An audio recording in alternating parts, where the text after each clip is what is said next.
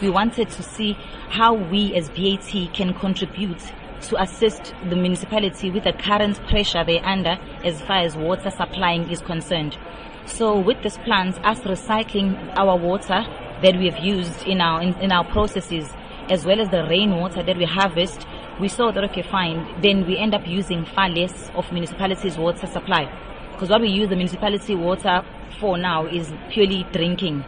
But for toilet flushing, we use our recycled water. And for processes, that includes our boilers, which consume 4,000 liters a week.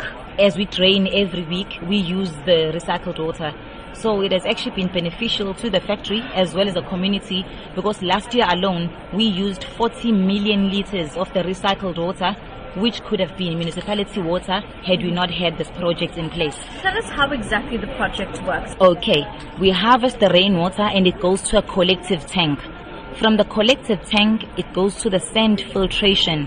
Sand filtration process removes all the big particles, the big solids and the normal general waste from the water. From sand filtration, we then go to activated carbon. When you put the activated carbon, that removes all the bad smell, the bad taste from the water, the viruses and all of that. After that process, we go to ultrafiltration. From ultrafiltration, this is where now we removed all the suspended solids.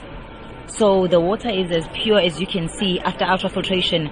But then the final step is the reverse osmosis. In reverse osmosis, we removed the dissolved ions. That's the final step, making the water far pure as it has no minerals when it gets to the last stage. We understand that this is a pioneering project in that none of your other branches anywhere else in the world is using it.